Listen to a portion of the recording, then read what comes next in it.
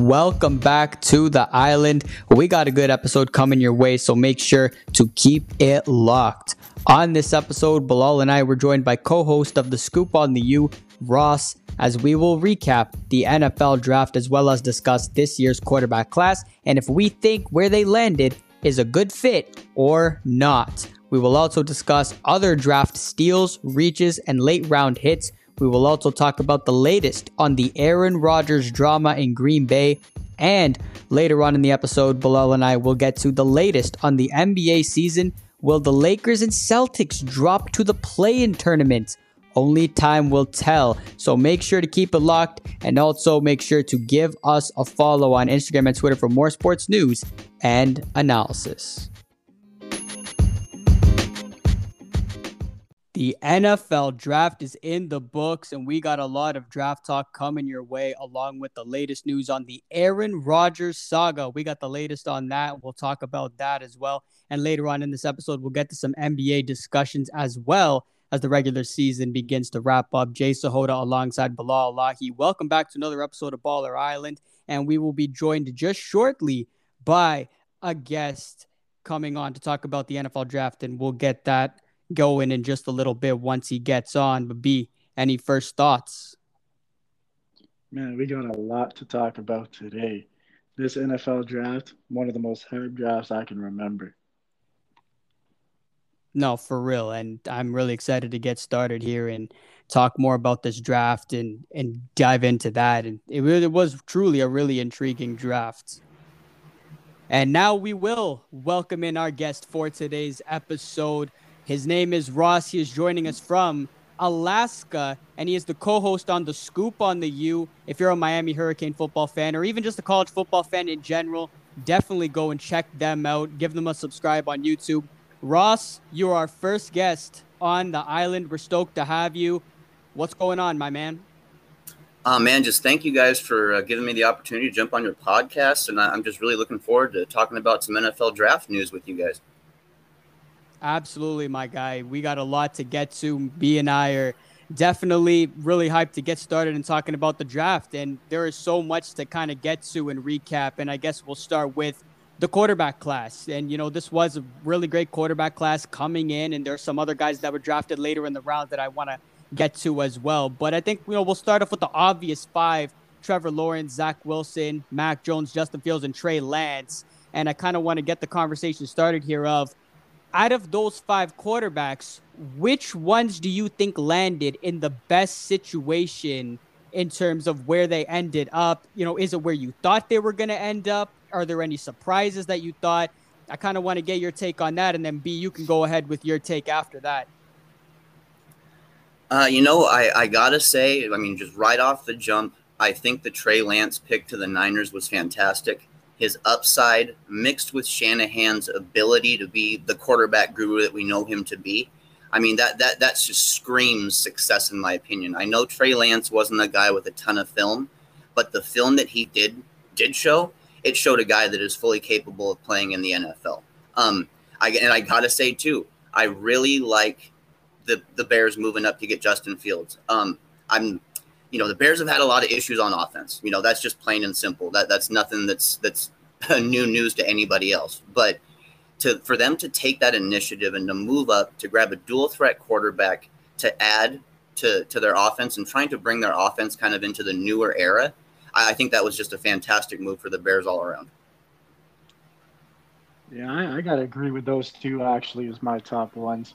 Obviously, I'm going to throw in Mac Jones. I think, honestly, all five ended up in pretty good situations. But me and Jay were pretty high on Justin Fields. And I'm being a Patriots fan, and I thought he was going to slide to us at 15. And to have him taken just like that, it kind of hurt. But I'm okay with Mac Jones. I think all five landed in good spots, like you said.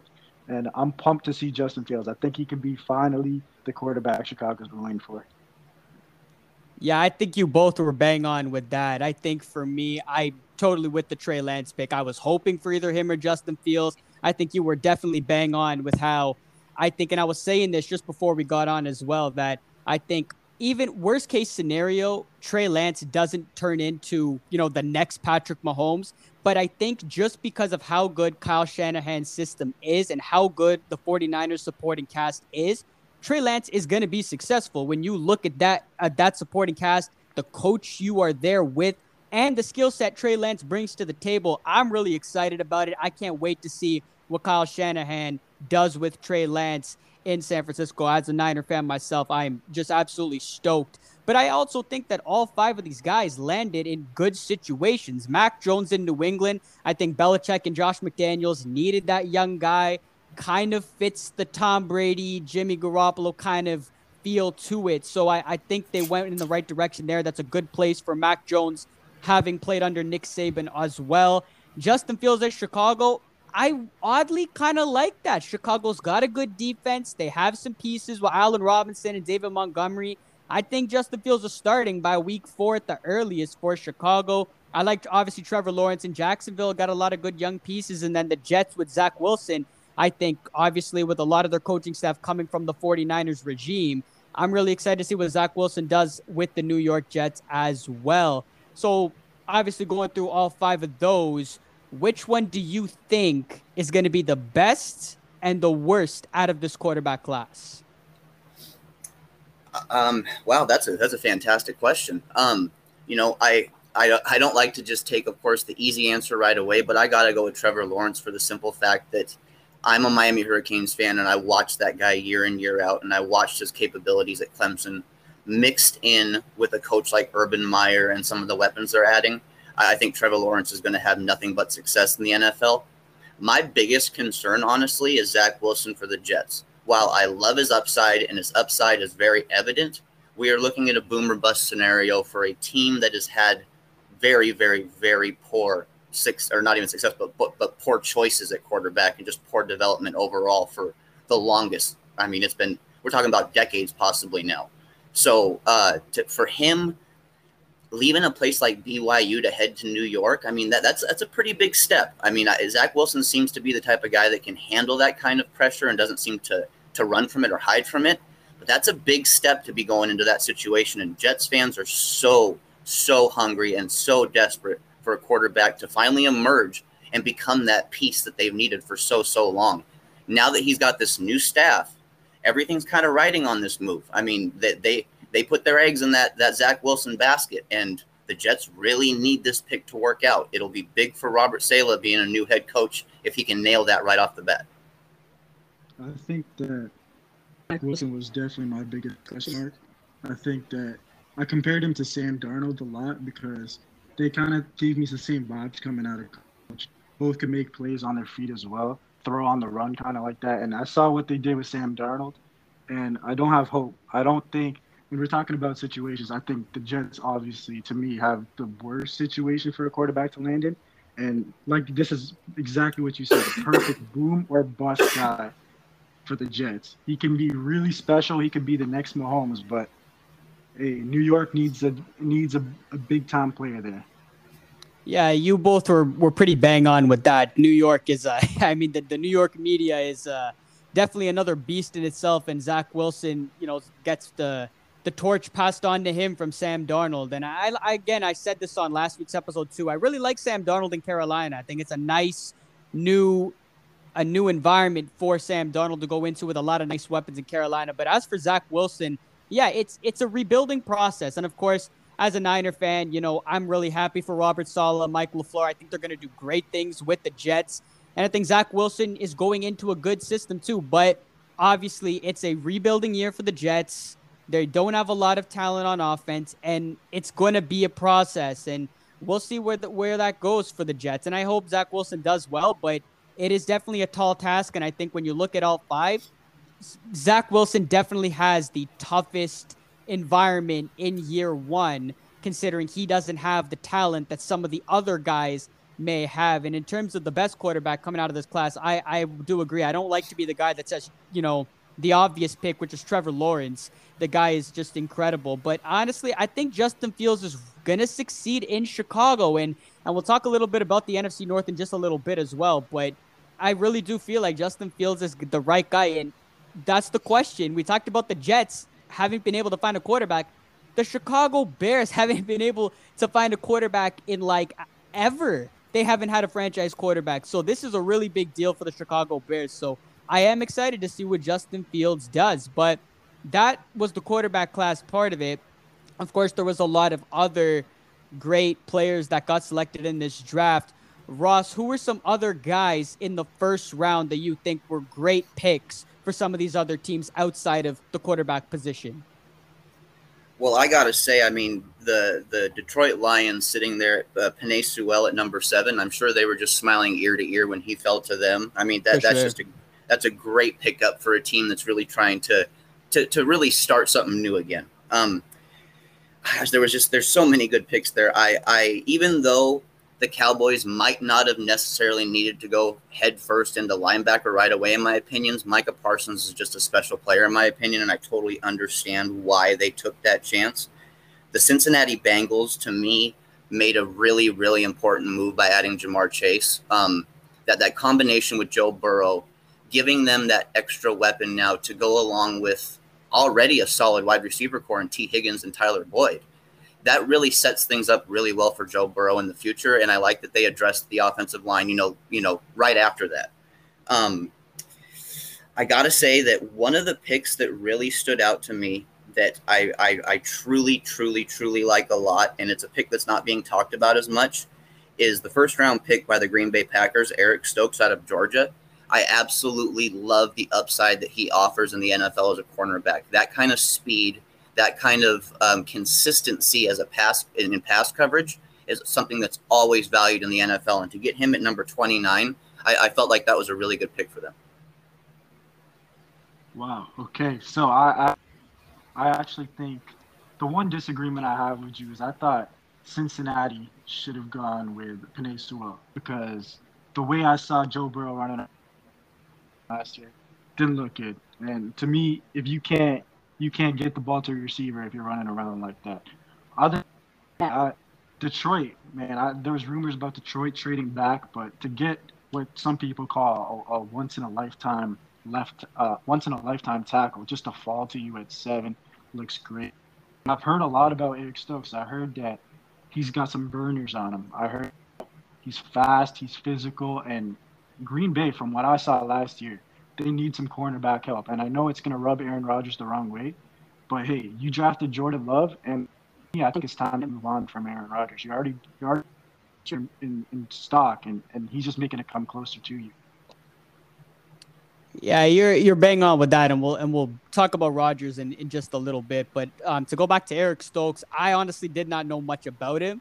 But from what I'm hearing from you guys, I think this was a good pick. If you all are pretty high on Eric Stokes, I think that's a good pick for Green Bay, because Kevin King got his ass beat. He took social distancing to a whole other level in that NFC Championship game last year. So they need a corner to put aside Jair Alexander. So I think that is a good move if Eric Stokes ends up panning out to be a good player. But as for some of those early picks, Jamar Chase, yeah, I think to add to an offense with Joe Burrow, who looked really good in the time that he was healthy, is not a bad pick. But I'm in agreement with B in the scenario where you got a young quarterback. I think going offensive line would have been the more beneficial pick. But the Lions getting Sewell, I mean, with a new regime there, that's a good way to start it. That's a good draft pick when you're getting an offensive lineman with that kind of talent that Penei Sewell has. So I really like that, but I do think Joe Burrow could have used him a little bit more than Jared Goff could have.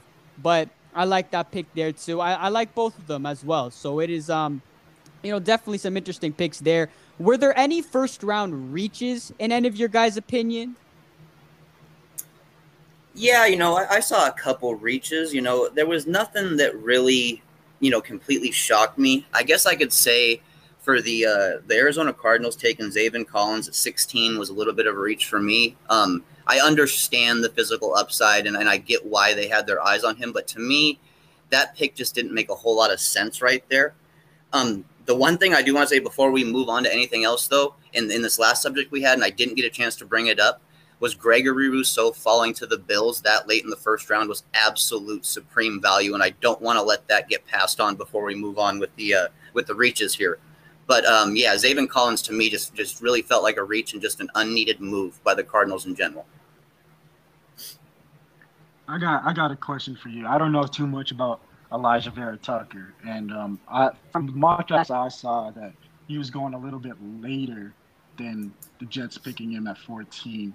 And they made a trade up to get him. You think that was a reach, or you think that was the right move?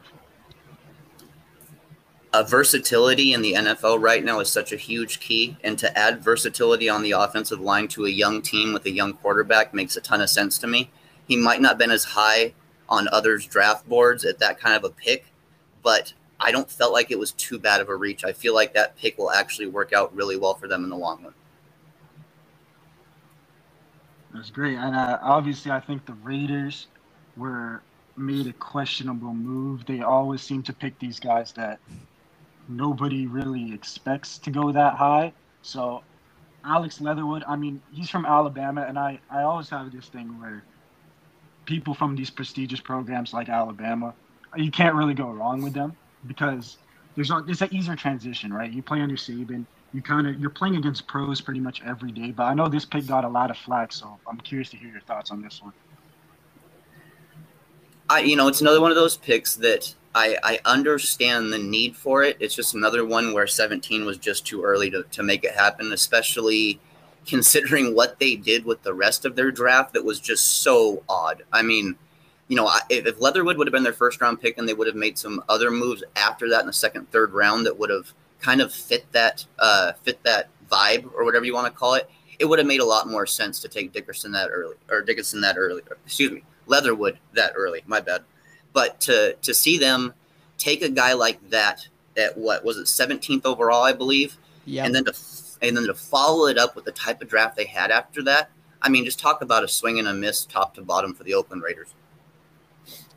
Typical. I mean, it seems like ever since John Gruden took over as the Raiders coach and Mike Mayock joined him, it just seems like the Raiders miss every year. And I'm not surprised that they were the ones to go and take Alex Leatherwood in the first round. And now I think going O-line wasn't a bad move. They desperately need offensive line because they shredded an already good offensive line that they had. They just shredded it to pieces. But I like the fact that they went offensive line, but not a guy who was mocked to go in the second round. You take him at 17. I'm totally with you guys on that. As for Vera Tucker, I'm with you, Ross, on that one. I think versatility is a big deal to get a guy that can play various positions on the offensive line, especially for a team that is in a rebuild mode like the Jets are with the new regime coming in.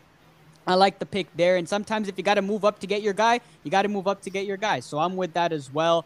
I agree with the Cardinals one too. Zaven Collins, I did not know anything about, and I was like, oh, okay, they're going to go in that direction. But, we'll see how some of those pan out. But, the first round, I think overall was pretty good. And before we continue, I do want to go back to Rousseau to Buffalo, like you said. And I also want to mention Jalen Phillips, since you're a Miami Hurricane guy.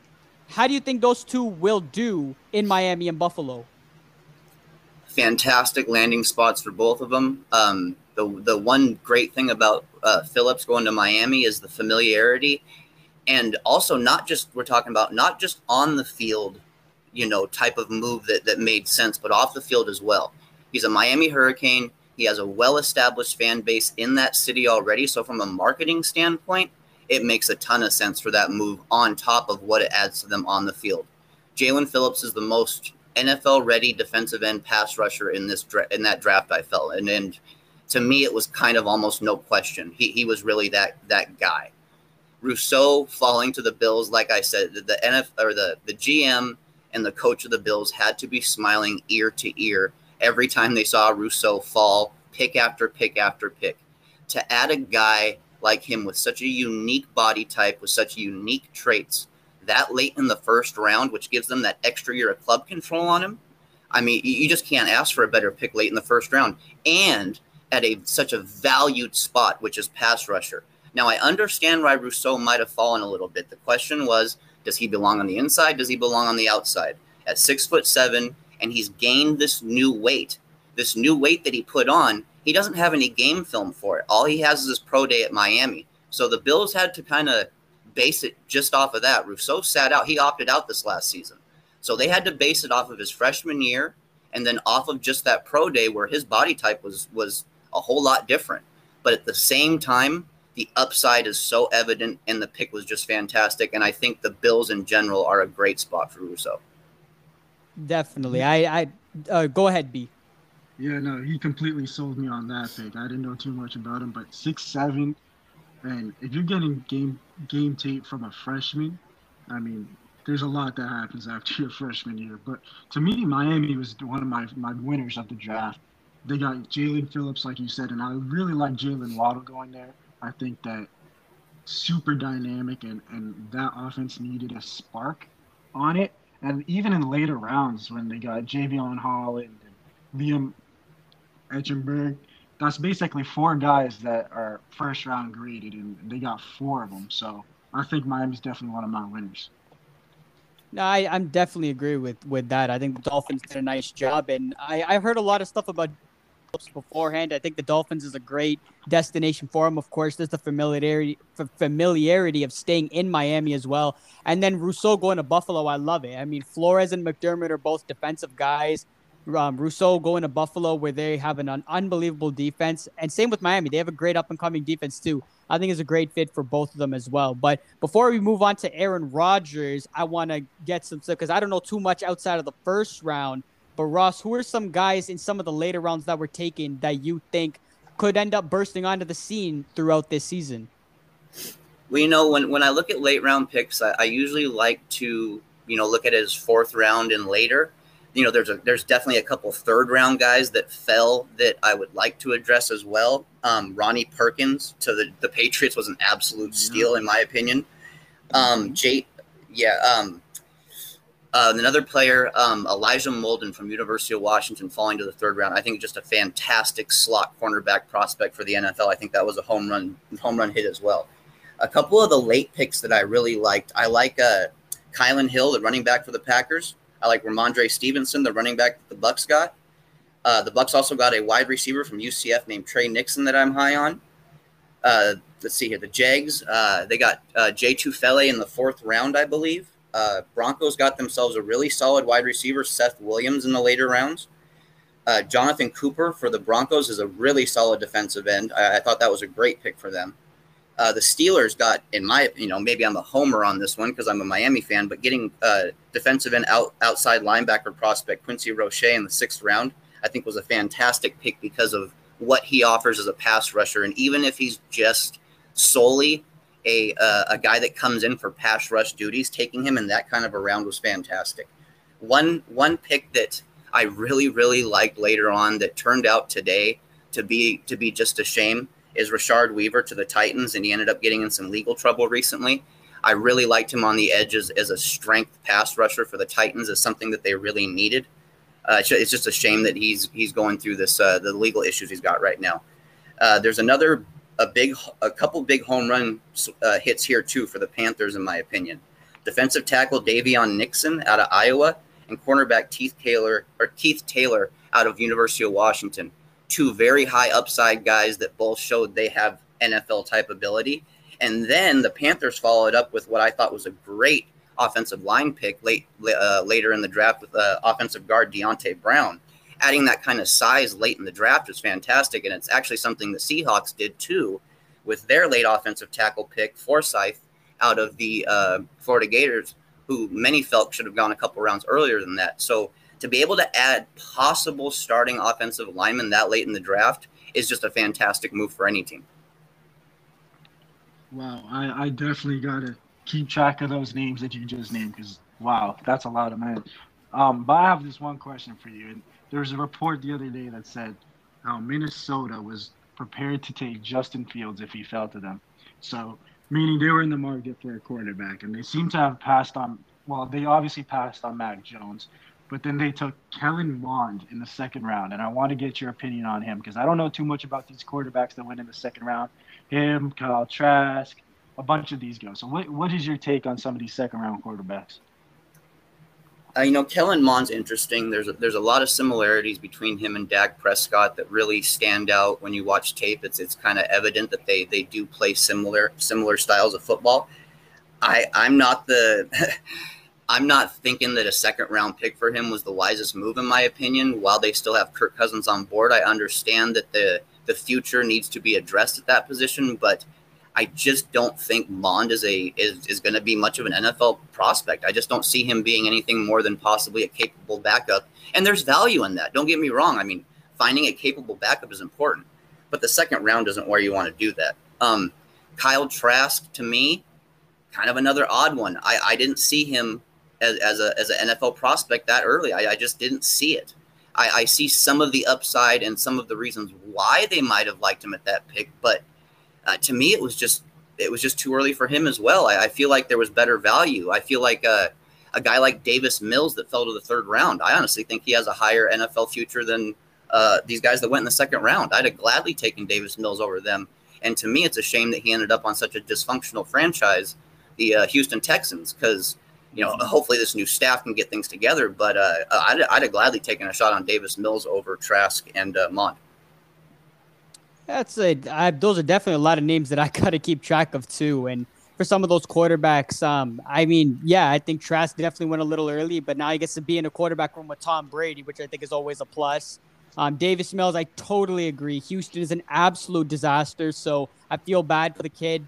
But, we'll see how some of these guys go. And Kellen Mond, I thought, was a really interesting thing. And then to have the rumor come out with Justin Fields possibly going to Minnesota. So they passed on Justin Fields, and now you got to face him twice a year in your division. Oh, Lord, that sucks for the Vikings. And before I get to Rodgers, I also had a quick question, too. The Niners took Aaron Banks, offensive lineman, in the second round. The guy looks like an absolute beast. I just wanted to know if you knew much about him and what your take on Aaron Banks is from Notre Dame. A guy who came from a fantastic offensive line system that has been coached by one of the best offensive line coaches in the NCAA.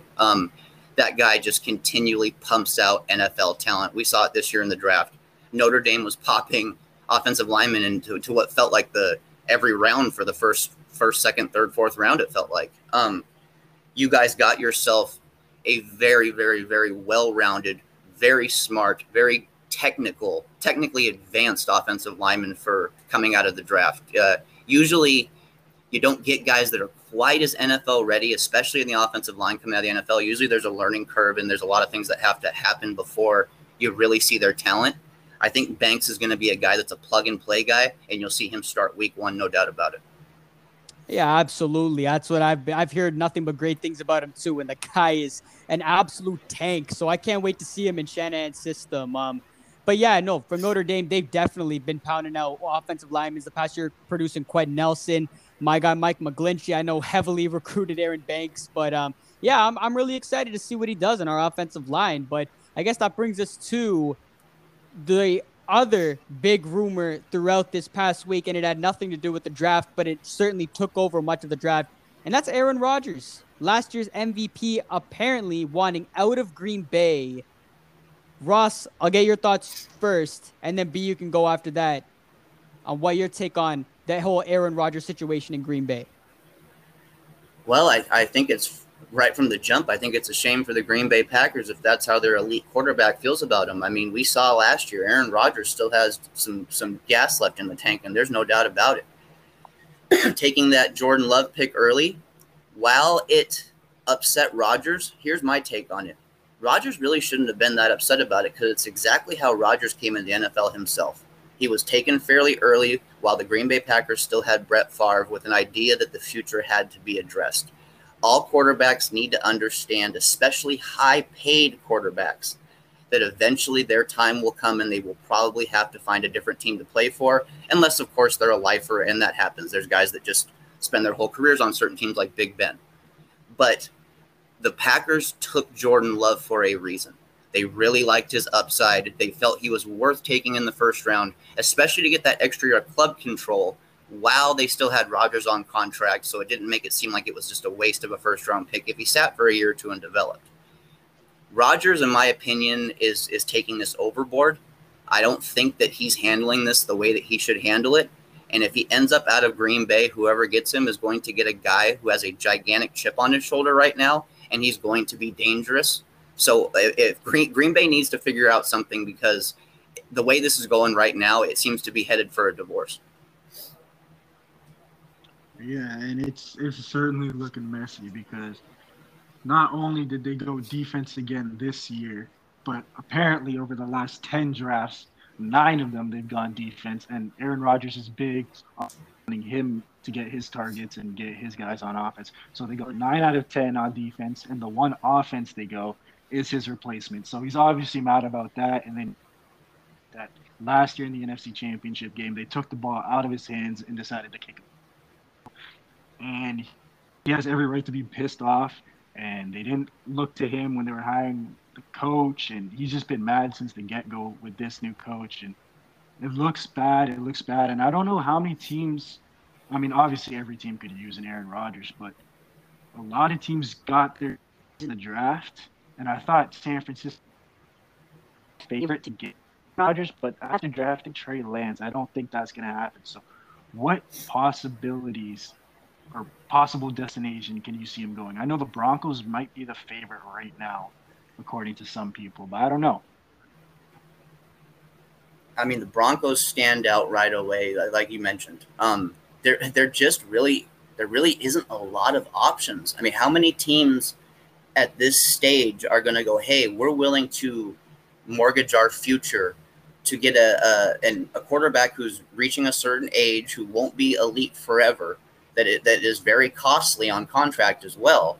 You know, how many teams are going to be willing to do that right now? And there's just not a lot of fits like that in the NFL. Had this been 2 years ago or so, I think there'd have been a lot more options for him, honestly. But right now, it's almost like the Broncos are bust, honestly. To me, they have what it takes to get the job done, and they have the availability, the want, and the need to get it done. I just don't know how many other teams out there are going to be going nuts to, like I said, mortgage their future for Aaron Rodgers. The Bears would have been one of them, but of course Green Bay isn't going to want to deal with that. They were one of the teams that needed it, but they got Trey Lance, of course, or Justin Fields, of course. So, yeah, it's just it's a really tough spot to be in. And when you're a quarterback in Aaron Rodgers' position and you start making these public displays of anger and frustration, you actually end up driving down your trade value. When NFL GMs know that a player simply is refusing to play for the team that he's on and he's willing to sit out, that lowers their trade value costs. So what he's doing right now is actually making it easier for the Broncos to get him if they really want to go that route. Yeah, that's all really great points, honestly. And if you're looking at Aaron Rodgers, you're like, okay, I want out. But then, yeah, where are you going? The Niners aren't going to do it. They did their due diligence. They went with Trey Lance. Trey Lance is our future. Jimmy Garoppolo's our presence. You can cancel that out. That leaves Denver, Vegas as two possible openings. Why the hell would you want to go to Vegas? The Raiders are a mess. They are nowhere near as good as what Green Bay is right now. I don't know why you would want to do that. Denver, I think you both made a really good case for that. I honestly think it's not a bad supporting cast you got there. But again, it's not better than what you have in Green Bay right now. So I don't really know what end game is for Aaron Rodgers. Is it retirement? Is it running it back with Green Bay? Is it trying to finish my career somewhere else? I don't know. This totally seems like a John Gruden type thing to do, to sacrifice the future for Aaron Rodgers. I would not be shocked at all. But I think all in all, when it comes to Aaron Rodgers in Green Bay, I will say this. He has the right to be upset. I think he should have been more professional in the sense when the Packers trade up to Jordan Love. Absolutely. I definitely agree with that. You have to be professional when you, exactly like you said, Aaron Rodgers was in the same position when they drafted him when they had Brett Favre. At some point, this stuff happens, and you just got to be professional about it. Aaron Rodgers went out and balled out last year. Having said that, I'll leave it out at this. Matt LaFleur bugs me in this situation, and I say that because he comes out, and I know you got to do your own thing. You have your job, and when people ask you about it, you got to say, yeah, he's my guy, and he's my quarterback, and I want him here. But if you go out to the media and you say something like, Aaron Rodgers is the best quarterback in the NFL, or not even the NFL, but the greatest of all time in my eyes, why in the hell wouldn't you rely on Aaron Rodgers, who if you're saying is the greatest quarterback of all time, on 4th and goal with a shot to go to the Super Bowl on the line?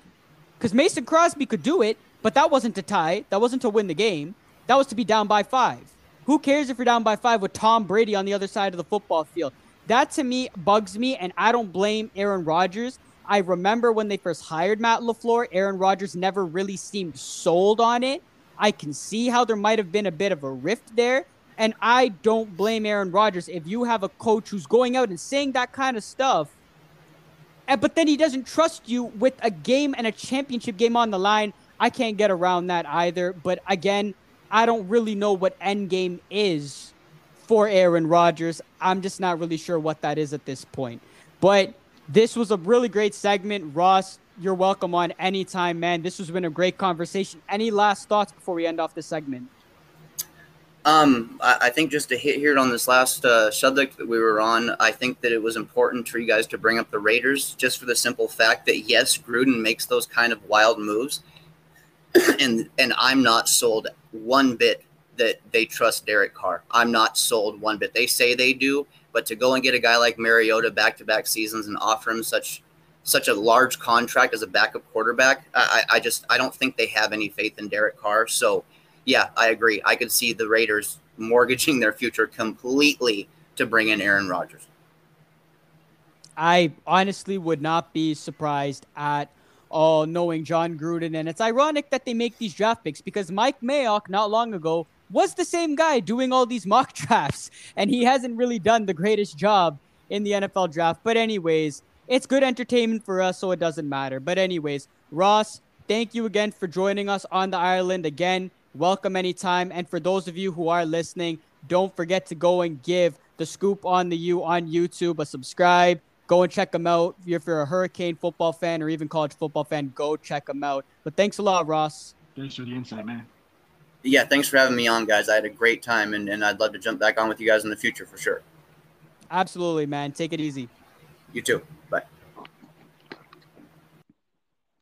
Always great having Ross on the show and our first guest on the island. Of course, again, don't forget to go check out the Scoop on the U on YouTube as well for more Miami Hurricane and college football analysis. But B, we got another segment to get to here to finish off this episode. And as much as the Aaron Rodgers drama was fun enough, the NBA has been quite the conversation over the past weekend, and with just 2 weeks to go until the play-in tournament stuff begins, there is a lot to get to. And do you want to kick us off here with what's been going on in the past weekend? My God, where do we even start? We had 3 historic things happen. I mean, we're going to start off kind of in the order of when, and Jason Tatum throwing up a 60 ball against the Spurs in a 32-point comeback. Second youngest player to get 60 points. Ties the Celtics all-time record with Larry Bird dropping 60. And, the only younger dude to do it was Devin Booker, and he dropped 70. But to me, this Tatum one was way more impressive than Devin Booker's 70. Just like that, it was crazy. Great game. And then yesterday, we had 2 historic events happening. Russell Westbrook getting another 2020 game with rebounds and assists in a triple-double. He finished with 14 points, 21 rebounds, 24 assists. And some of those dimes he was having were just made you shake your head. Wow. I don't know how you get 24 assists on that Washington team, but they're starting to roll right now, won 14 out of the last 16. And then we had Carmelo Anthony puts his name in the top 10 all-time scoring list, passing Elvin Hayes, only 100 points away from Moses Malone. So he'll catch Moses Malone. He'll get up to 9 on that list. So out of these 3, which one stands out the most to you? Man, and I'll kick it off with Jason Tatum. It is crazy to me that Boston is in 7th place with the way Jason Tatum has played this season. Honestly, he's just been absolutely incredible to watch. And to me, that 60 points is incredible. The guy's been balling out all year. You know, he hit 53 earlier this year. He's had a bunch of 30-point games all season long. Where Jason Tatum is really hitting that point of almost elite status for me. Like, he is showing up to be that guy in Boston, and it's been quite an amazing, impressive leap to see him do that. And then Russell Westbrook, man. I mean, we all know what Russell Westbrook's capable of. We all know what he can do, but earlier in the season, Washington looked like complete garbage. And now they look incredible. Him and Bradley Beal are out here doing their thing, and they look well on their way to be playing in the play-in tournament they might even be the favorite. They look like they're most likely going to play Indiana in the first game. They smacked them yesterday like it was absolutely nothing. So Russell Westbrook it's been really impressive to see what he's been able to do. And he dropped 42 against Dallas as well. It's been really impressive to see with Russell Westbrook. And then, for Melo, I've always been a Melo guy. I know you've always been a Melo guy. I mean, it's great to see him. I've loved seeing him in Portland these last 2 years or so. So that was kind of cool to see as well. But I think the most impressive of the three, I got to say Jason Tatum. Yeah, I can't disagree. That game was special to watch, and throughout the first quarter, first half, oh my God, another worst loss of the season for the Celtics. But that changed pretty quick. Changed pretty quick. But yeah, I definitely, I think I owe Westbrook an apology, man. I've been hating on this dude for long enough. As just a stats guy, but everybody can get stats on a bad team, but nobody gets those stats on a bad team. And it's not, and he's making the team better, and it's different. It's not like he's a scrub putting up 30. No, these stats, you don't see these stats. It's different. Yeah, no, I totally agree with that. I don't think Russell Westbrook has ever been like that. I don't think there's ever been a time where I haven't liked Russell Westbrook. I've always liked him since his OKC days, and he's always been that guy. But I honestly think I probably like Russell Westbrook more than I like James Harden as a basketball player. I think as a shooter, that's another conversation. But as an all-around player, I think Russell Westbrook just brings a lot more to the table, a lot more grit, a lot more fight to the table, and what Russell Westbrook's able to do and what he's doing with Washington right now is really impressive what he's been able to do. And I guess we'll start with the East really and what the current standings are right now. So you got Philadelphia and Brooklyn at the top. Philadelphia has a 1-game lead in first with just 2 weeks and about 7-8 games left in the regular season. You got Milwaukee, who had a big win against Brooklyn. How about Giannis? We shut out the other guys. Giannis dropping 49 against Brooklyn on Sunday. That was a heck of a performance. Milwaukee, I think, is slowly getting in the conversation to be a threat in the East. What are your quick thoughts on the Bucks here? Like, do you think right now, or do we gotta wait? No, I love Milwaukee. I've loved them all year. They have two pickups that I really wanted for my team, and it's Drew Holiday and PJ Tucker. Two dudes, like their defense is elite. You have 1 through 5 you can guard, like elite defenders. Drew Holiday, Chris Middleton, Giannis, PJ Tucker, and then Brook Lopez is definitely serviceable. But did you see that block Giannis had on a KD jump shot? When do you ever see something like that? No, just disgusting. And Giannis, for me, I've always liked Giannis. I'm not a Bucks fan, but I've always loved Giannis. I'd say I'm a Giannis fan. And honestly, I would love the Bucks to make a run this year. The Raptors aren't in it, so I ain't got to hate on Milwaukee.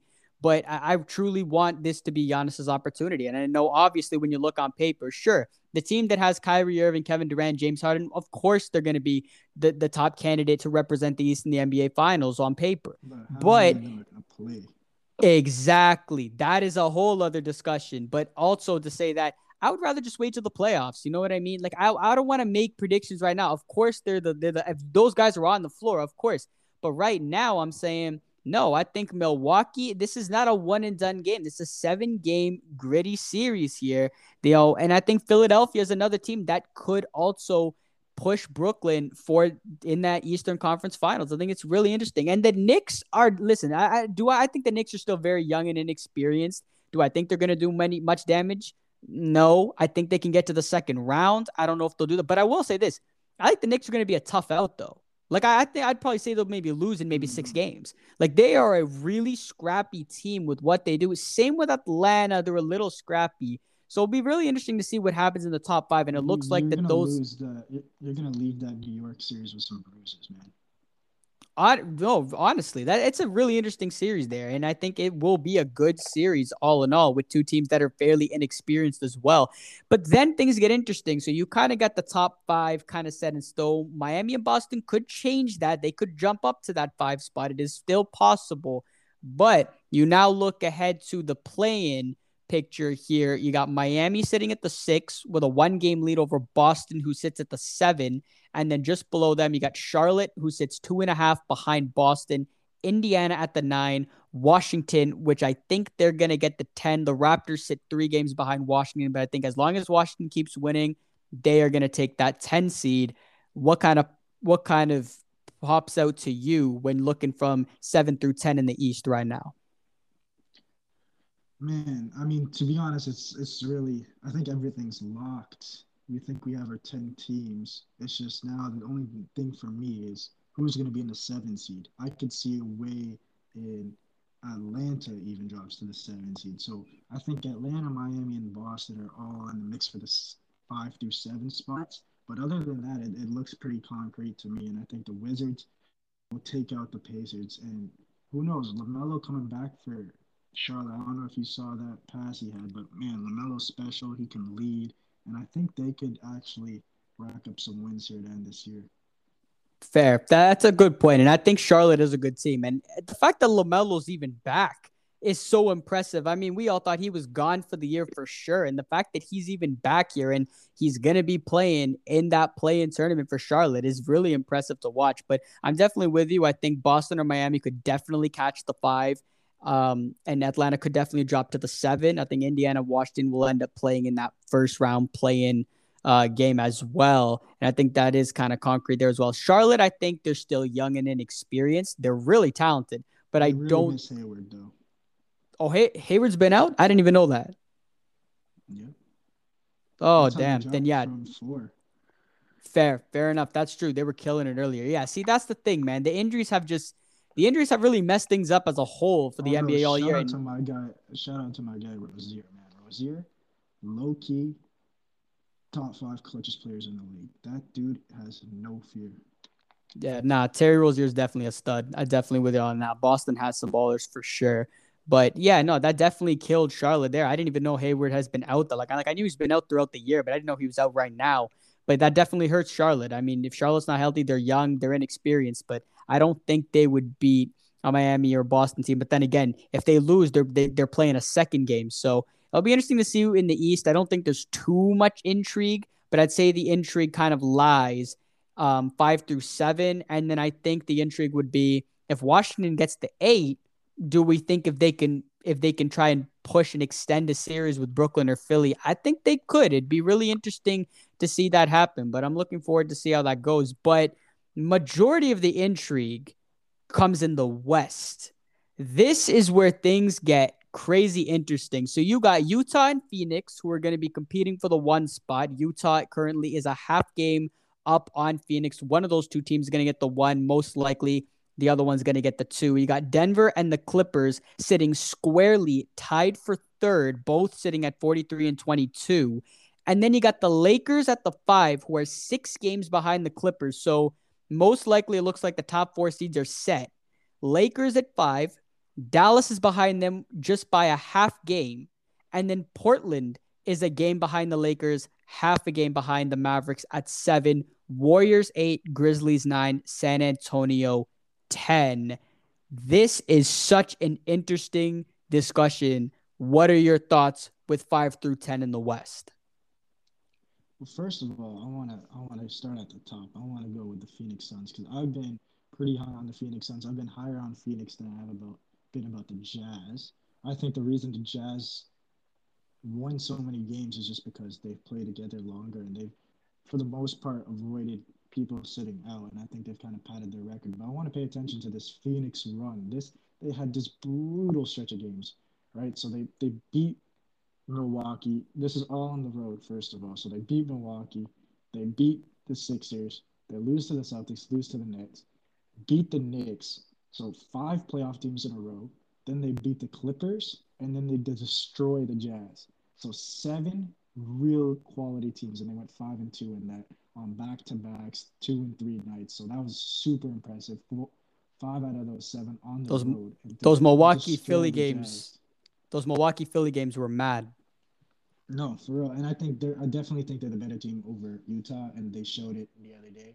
But yeah, other than that, I'm gonna let you go because I got a rant about LeBron after.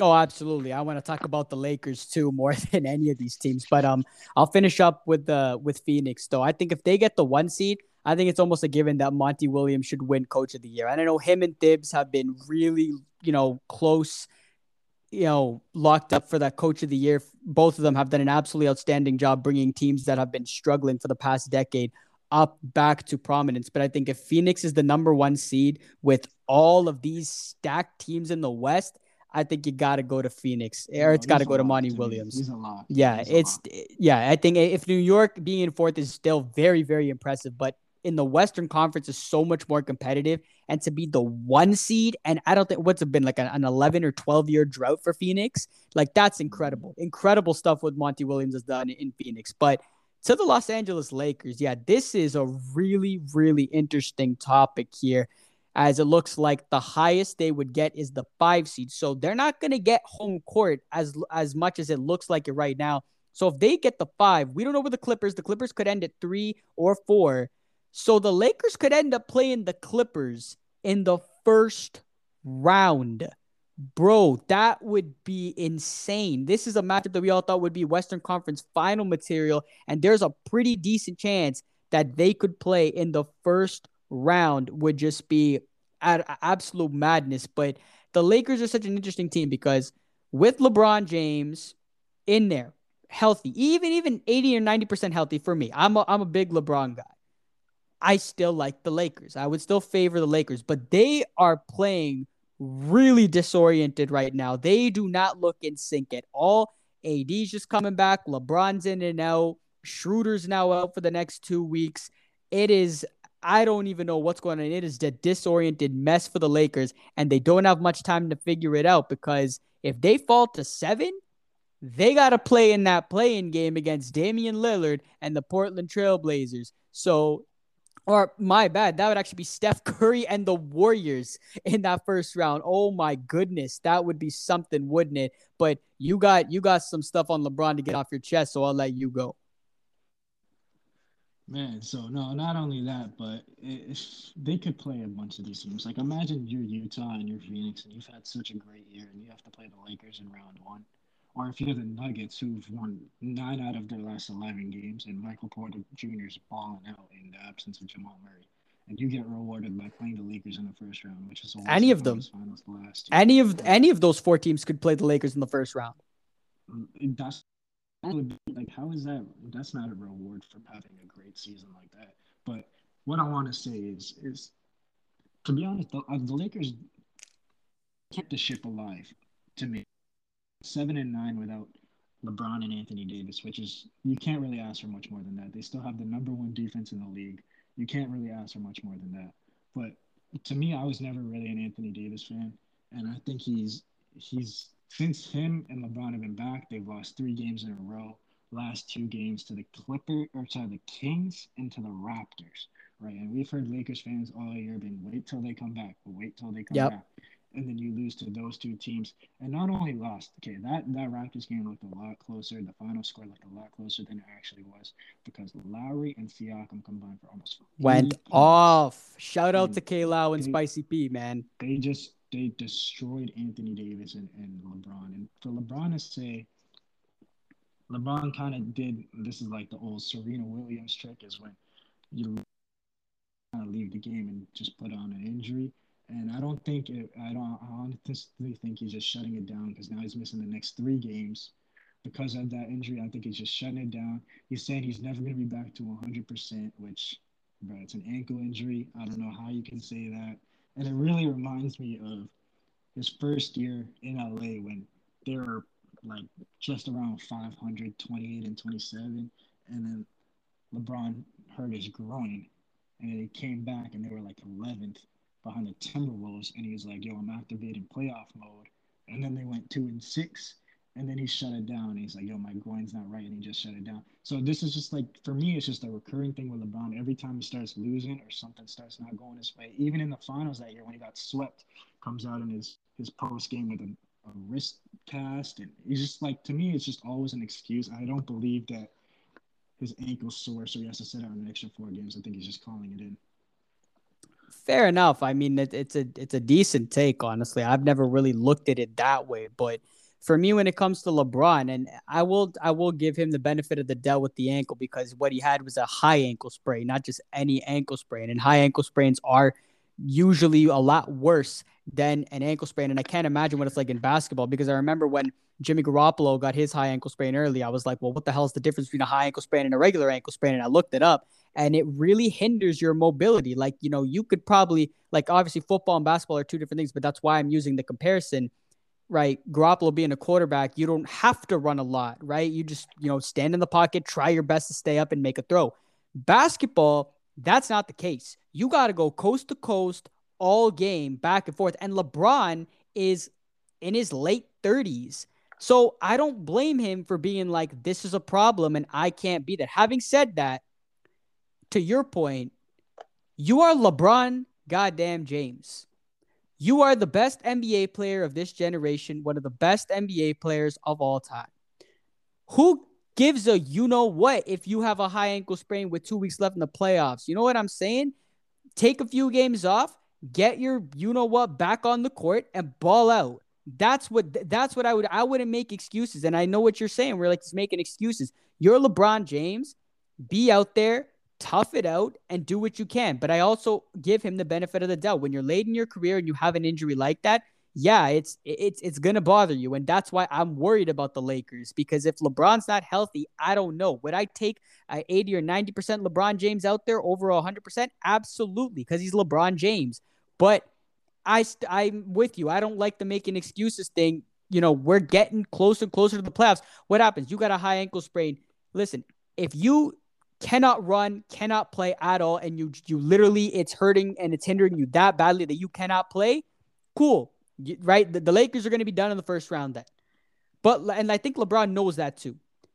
But if you're in the first round of the playoffs and you're playing the Clippers, and LeBron can walk a little bit, he can run a little bit, he can try, you best know you got to be out there toughing it out for your team. And I know LeBron will. I would be shocked if he isn't out there, if he can move around. So it'll be very interesting to see. I'm very, very excited to see how this next 2 weeks play out and where these teams land. But go ahead, finish your thought. To me, I look at it this way, and I'm comparing him to one of Kobe's later years. And this dude was dinged up like crazy, missed so much time, and then when he activated playoff mode, he carried that team on his back. Yes, he did. All of his injuries, and so much that he tore his Achilles, and then that was the end of it for him. But I mean, like, you see a guy like that tough it out wearing the same jersey as you see this LeBron James, and it's just like, oh my God, like it really. And then for him to go and say last year when he was like, oh yeah, I think 8, 9, and 10 should fight it out and have a play in, and then now that you might be in the mix for the play, and you're going to be like, nah, that's trash, and whoever came up with that needs to be fired. I'm like, bro, you weren't saying that last year. You're sounding a little weird.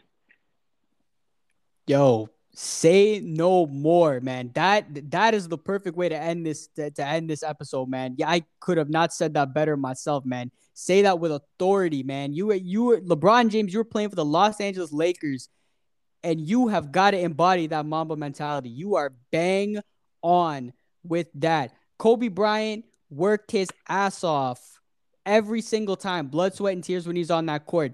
LeBron needs to embody some of that Mamba mentality. He did it last year mentally, not necessarily physically, because last year was a mental toll dealing with the bubble and all that. This year, you got to bust your butt physically, get on that court. Hopefully the Lakers can hold it down right now, but he's got to make sure he's back there and try to avoid the play-in. The thing is, I think the Lakers would be fine.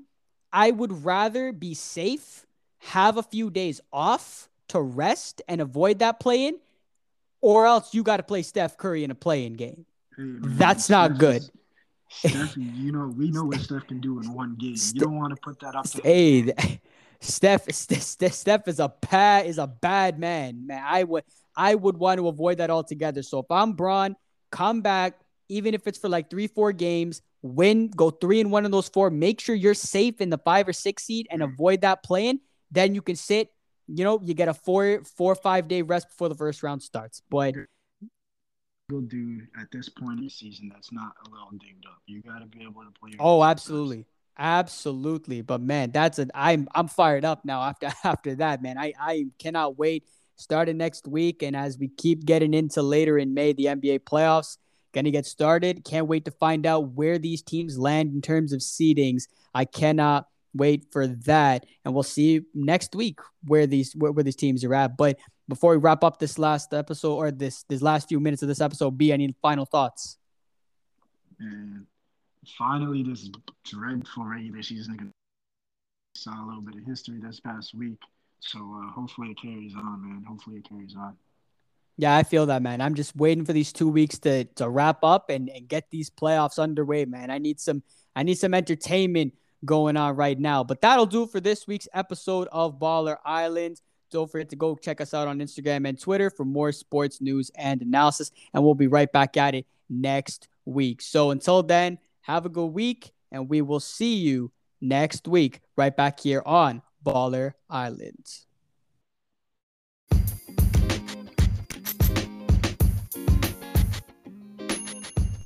Thank you for tuning in to another episode of Baller Island. Keep it locked because we got a lot more content coming your way. And of course, don't forget to give us a follow on Instagram and Twitter for more sports news and analysis.